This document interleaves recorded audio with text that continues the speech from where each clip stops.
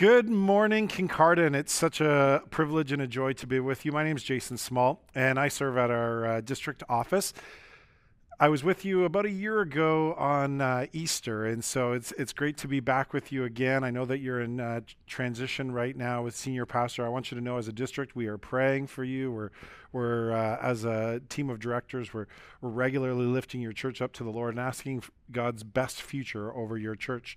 It's a special place where you are at Kincardine. I know that one of my best friends, his name is Blair Mercer. He's from Kincardine. He used to always tell me all the stories about Kincardine, and he'd always go to this place called the Three Bump, where they would toboggan, and he's told me about all the restaurants that they were part of there, and just all the great things about Kincardine. So I've heard all my last 30 years about how great Kincardine is, and so it's definitely holds a spot on my heart because of hearing about it so much, and so just praying for you guys in this transition. And this morning, as I was looking to share with you, just wanted to look at the idea of joy. We're in a season right now that's really tricky. We're in a season as we walk through lockdown measures, and I don't know how you're surviving the lockdown in your context, but it's not easy. We just had this week the Let's Talk Day and talk about mental health and the struggle that a lot of people are going through. It isn't an easy season. Today, I want to talk about the idea of joy in your life, even in the midst of challenging seasons, and actually looking at our lives and saying, I'm going to take responsibility for the joy over my life. I don't know about you, but I sometimes get impatient with things, and one of the places that's easy to get impatient is Tim Hortons line, and where I used to live, we used to, I would go in every morning to the Tim Hortons, and instead of going through drive-thru, I always like going in and making a connection with the people. And so I'd just kind of walk in, and the line's fairly long, people, and I'd get so frustrated by the people that take a long time. It's like Tim Hortons, you know what your order should be, and the people that they have 10 minutes in line, and then they get up to the counter and they're like, oh, I don't know what I want. And so I would get frustrated. But as we went there, I started to develop a relationship with the one person working there, and she was an elderly lady, and she was kind of grumpy, and she would always be like a little barky at everybody. And so it was my goal every single day to try and make her laugh, and every day to try and bring a little joy her way. Long story short, she ended up coming to our church and coming to faith. And I remember then going in to see her, and there'd be the long line, and I would come and she would greet me, and she'd be always wanting to talk to me as her pastor. And she'd be like, Pastor. And other people in line would get frustrated, and she would start barking at all of them and say, what are you doing? And I remember talking about the idea of, it's so important to take responsibility for our joy. It's so important to, it's just little things like that. But the frustration that can set in a Tim Hortons line is sometimes indicative of how we live our lives, that we can lose our joy quickly. We can grow frustrated. We can grow angry. We can grow depressed. Someone said that the cycle of joy is this. Or the cycle of disconnection from joy, I should say. It's disappointment, and we're disappointed by something. Then it leads to discouragement, and then it leads to a disconnectedness where we say, okay, I got to get away from everyone. Then it leads to feeling of defeat, and then it leaves us feeling dry.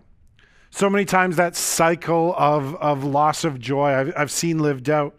Over my life, Scripture talks about many people. Elijah, he got disappointed so much so that he said, I just want to die. I want to crawl under this broom tree and die. Jonah, he once again became disappointed, defeated, disconnected from everything, and he sat under a fig tree. Same thing. He just had it. He lost his joy. We see others, Saul, who easily would lose his joy in the journey, and Samson, and so many other situations in Scripture where people would lose their joy. Someone said spiritual maturity is measured by what it takes to steal our joy. That when we actually walk in the fullness of what God has for us, we can have a joy that's rooted deep in who God's called us to be. Well, if you have your Bibles with you as you watch this morning, Acts chapter 16, it speaks of this story of joy. And we pick it up at verse 22. Just to set the context, Paul and Silas are just trying to do what God's called them to do. They're living out their journey. They're living out their mission and their call. And how many know that sometimes when you're living out God's best, it doesn't always lead to easy things? Sometimes we have it confused and we say, well, if you live out what God's called you to do, everything in your life is going to be simple. Well, we read this story. It's not always so simple. So Paul and Silas, they're living out, and the magistrates got upset with what was going on, and they actually took them in, arrested them, and ordered them to be stripped and beaten. And then it says in verse 23 that they'd been severely flogged, not just a little bit flogged, severely flogged. Can you imagine being severely flogged for your faith in Christ? And then it said they were thrown into the deepest part of the prison. I don't know how many times you've been in prison, hopefully not a lot of times in prison, but I've been in some third world country prisons before, and some desperate places. These are not nice places to be. Imagine for a second, they've been beaten and whipped, and they've thrown into a muddy, wet, dingy cell in the deepest part. Usually they were a cave back in those days, into the deepest part of this, and they're in the inner circle, fastened with stocks around their hands and feet. Talk about a place of desperation. And this is because of their faith in Christ. This is because they're living out what God's called them to do. And it says in this verse 25, it says, about midnight, Paul and Silas were praying and singing hymns to God. Like, they weren't whining and complaining and saying, woe is me, look at what's happened to me, this is awful. Instead, they were singing praise and hymns. About midnight.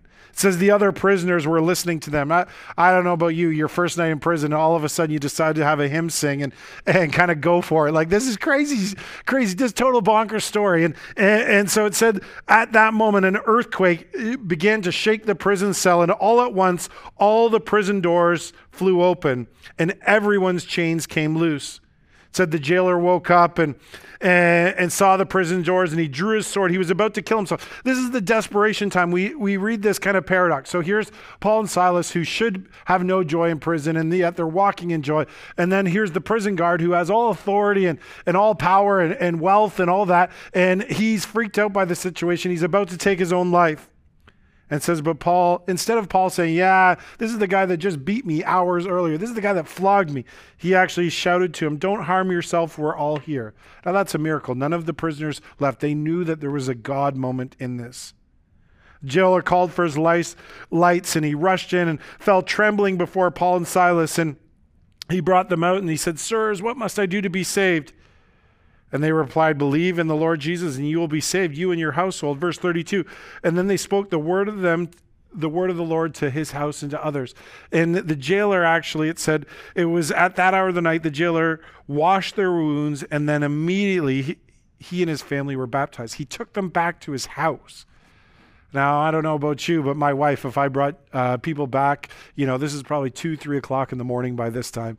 If I brought people from the prison back to my house and said, hey, you got to hear what these guys have to say, my wife would be like, not exactly impressed about that. Hear these guys, they bring them back and they listen. Now put this in context. Just hours early, they were flogging and beating them. Then they invite them into their home. And then this guy that was about to commit suicide surrenders his life to the Lord and then is baptized. And then it says this, he was filled with joy because he'd come to believe in God, he and his whole family. Look at this. This guy that was momentarily about to commit suicide just hours earlier is now filled with overflowing joy. What happens? How does that happen? And how do we walk in joy like that? Well, I want to bring you a couple verses before I look into the word. Acts 2:28 says this, you've made known to me the paths of life. You fill me with joy in your presence. Isn't that incredible? That God says actually in his presence, he fills us with joy. John 15:11, Jesus said to his disciples, these things I've spoken to you that my joy. In other words, that he is the author of joy, that the Lord is the prince and the ruler of joy. It says, my joy will remain in you and your joy may be full. That as we walk with Christ, it says that we can experience a different kind of joy. Romans 15:13 says, I pray that the God, the source of hope, will fill you completely with all joy because you trust in him. Then you'll overflow with confident hope through the power of the Spirit. It says that actually as we trust in the Lord, our joy will be filled to overflowing, and then the outflow of that is confidence in our lives. Wild. So how do we take responsibility for our joy? Looking at Paul and Silas's example here in Scripture, I want to give you a couple things real quick, hopefully real quick this morning, on how we can walk in that kind of joy. The first one is, number one, is we need God's presence in our lives. Psalm 16:11 says, "In your presence I find joy." It's fullness of joy. That actually, as we invite God's presence into the situation, Paul and Silas, they could have said, God, we're trying to do your work and it hasn't turned out the way that we wanted. God, we're trying to live for you and it just hasn't worked out the way that we anticipated things going. Instead, they chose to invite God's presence into their situation. Think about it for a minute. They're in stocks and chains. They've been beaten, abused. They've lost they've been stripped naked in public, and yet they chose to worship God and invite God's presence. I want to encourage you, church, that when you go through hard times, to invite God's presence into the situation. Scripture says that he inhabits the praises of his people. In other words, when we begin to worship and we invite God's presence into our lives, that he sets up there. What are you going through right now in your situation? What's your journey going through? I want to encourage you in the midst of lockdown. I know things are difficult. I can imagine just family situations and dynamics. I got teenagers at home, one in university, one in high school, all trying to be on Zoom, and my wife on Zoom and me on Zoom, and it gets difficult. In the midst of those moments, I encourage you to set an idea of worship in your home and begin to worship. I know my wife each morning, it's just trying to create a cultivated environment. God, we need your presence. We're just going to start the day worshiping you. God, we're going to look our eyes, Psalm 121, our eyes to the hills. Where does our help come from? Our help comes from the Lord. Begin to worship. And even in the hardest of moments, when you totally don't feel like it, I encourage you and challenge you, start with God's presence. If you want to take responsibility for your joy, just invite God's presence through worship and seeking him. Paul and Silas, everyone would have given them a pass if they didn't want to worship right then. Everyone would have given them a pass if they didn't want to have a sing-song worship night. But they just went for it anyways, and God showed up in the midst. At my home church here that I attend, they do a worship night once a month, and it's just called Pause. And for me, it's actually the most important service of the month to attend. As I get there, it's like all of a sudden things just reset. It's like you invite God's presence in a new way. I encourage you, set a tone of worship. If you're watching the service online, don't just watch the worship, but actually worship God and seek him, seek his presence. God's presence, number one, if we're going to take responsibility for our joy. Number two is we have to love radically. I love how Paul and Silas, they don't carry on bitterness. Everyone would have given them a pass. If the jailer was about to take his own life, they were like, yeah, you're getting your just desserts. This is what you deserve. Look, you beat and abused an innocent person, just someone that was living out what God's called them to. But he doesn't do that. All of the prisoners, Paul speaks to them and he loves radically. Think of the moment here. Paul's sitting there having a meal with the very guy that beat and abused him hours earlier. We live in an outrage culture. We live in a culture that's mad about everything, and they show their passion by being angry. In a world where there's building walls and things that divide us, and people that even are mad at the people that build walls around those people, I want to encourage you to love radically. People that have a different political view than you, people that have a different view of COVID and how to live that out, and people that have a different view of lockdown, people that have a different view of all these different things. What would happen if you just said, you know what, I'm going to just love people radically. I'm going to look at the story differently. Romans 12:18 says this, if it's at all possible, as much as it lies within you, live peaceably with all people. Forgive. Set love as a priority over your life. Go above and beyond. Have a graciousness about you. If you want to take responsibility for your joy, I want to tell you, bitterness and anger zaps it every time. Begin to show grace. Start with God's presence in an attitude of worship.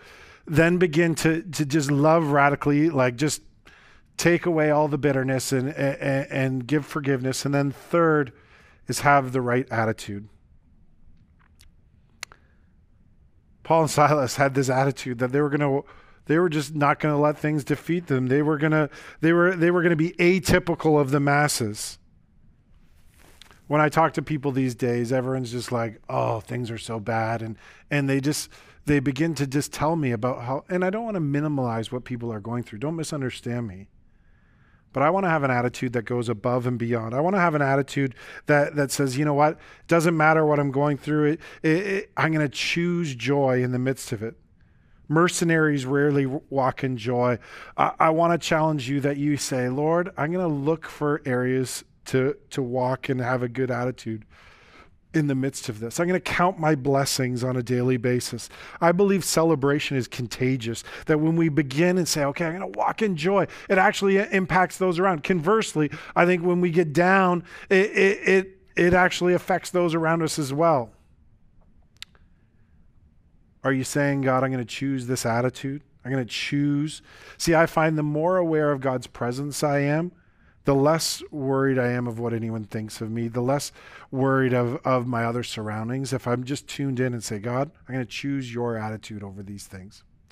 I remember a couple of years ago, I was driving to a service that it was actually Mother's Day, and I had to go up to a church and deal with this situation, and it was a long drive. It was a long drive. It was a 10-hour drive, and I had to go drive almost through the night on the Saturday night to deal with this situation.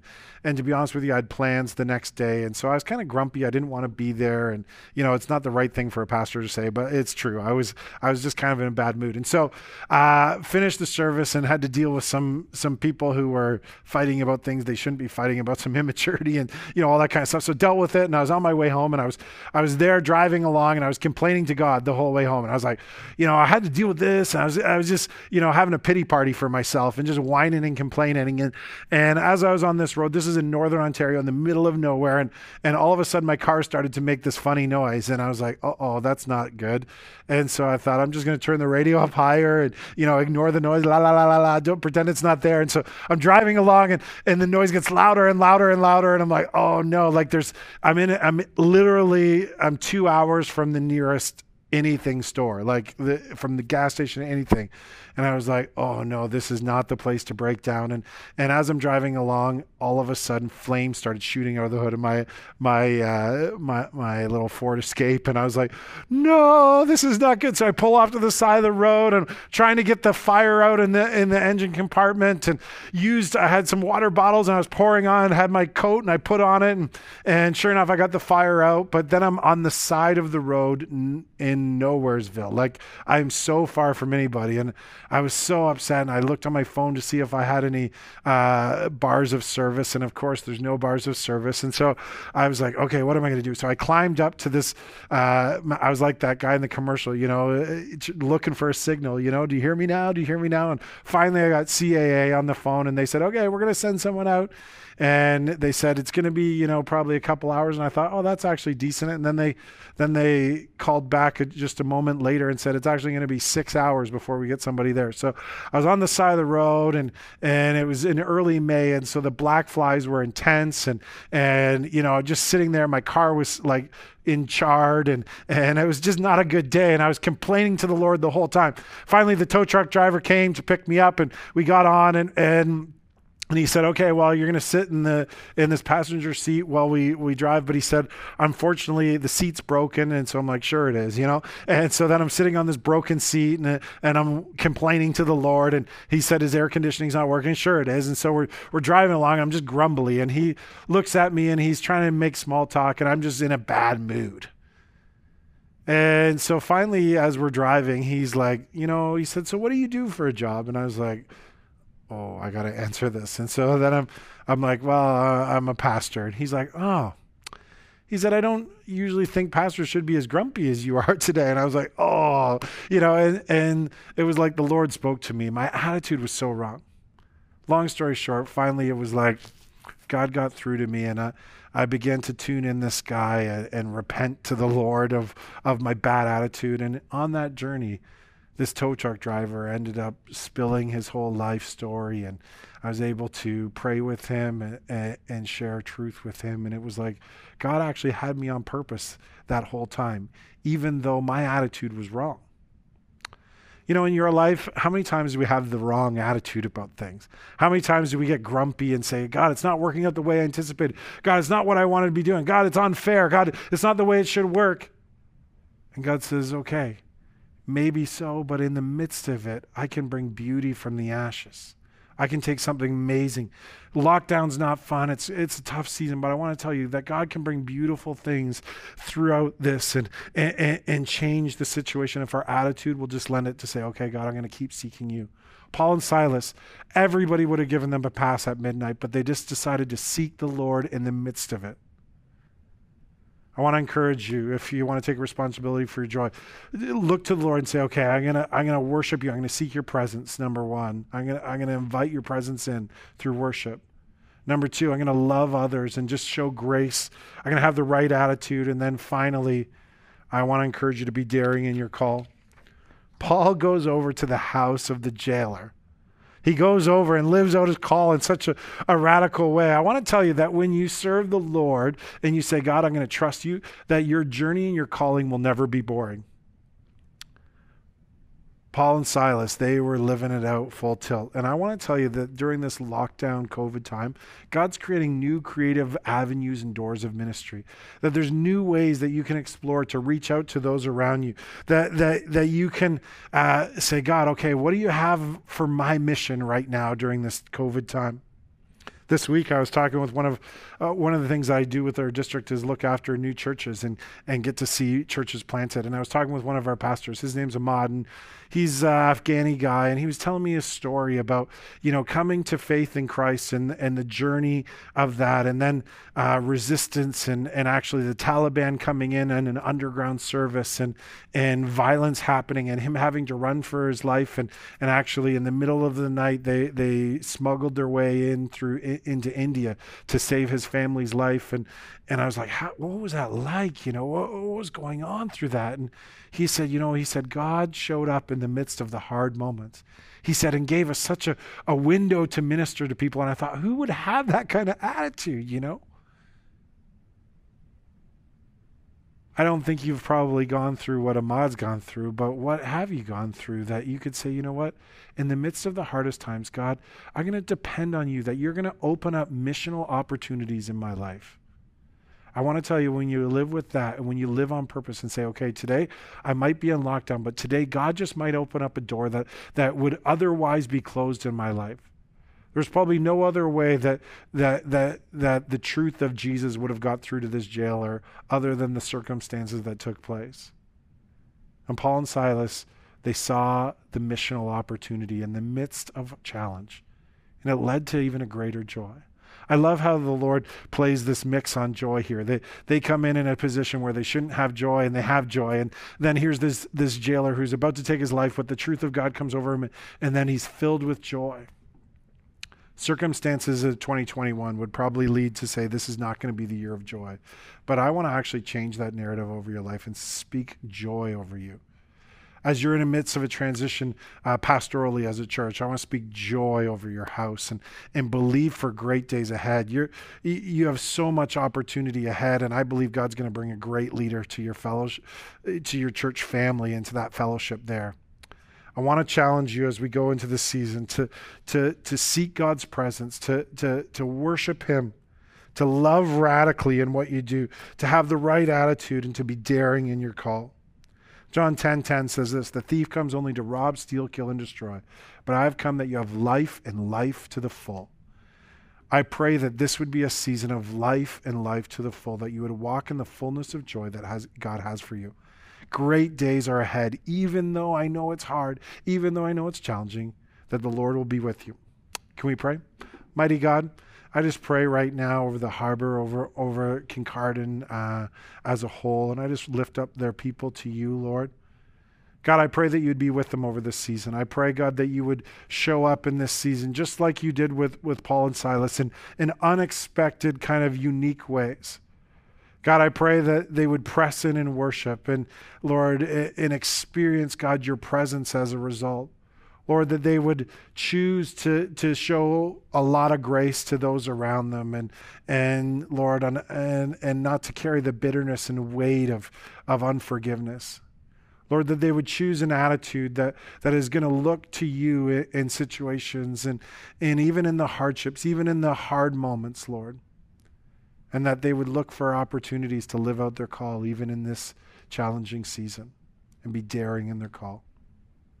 So, Lord, I just pray over them today. I pray over the church, God, as we're having this online service during lockdown, Lord, that you would just be with each family and each individual, God. In your name we pray. Amen. Thanks for allowing me to be with you today. Go in God's grace and his peace. Amen.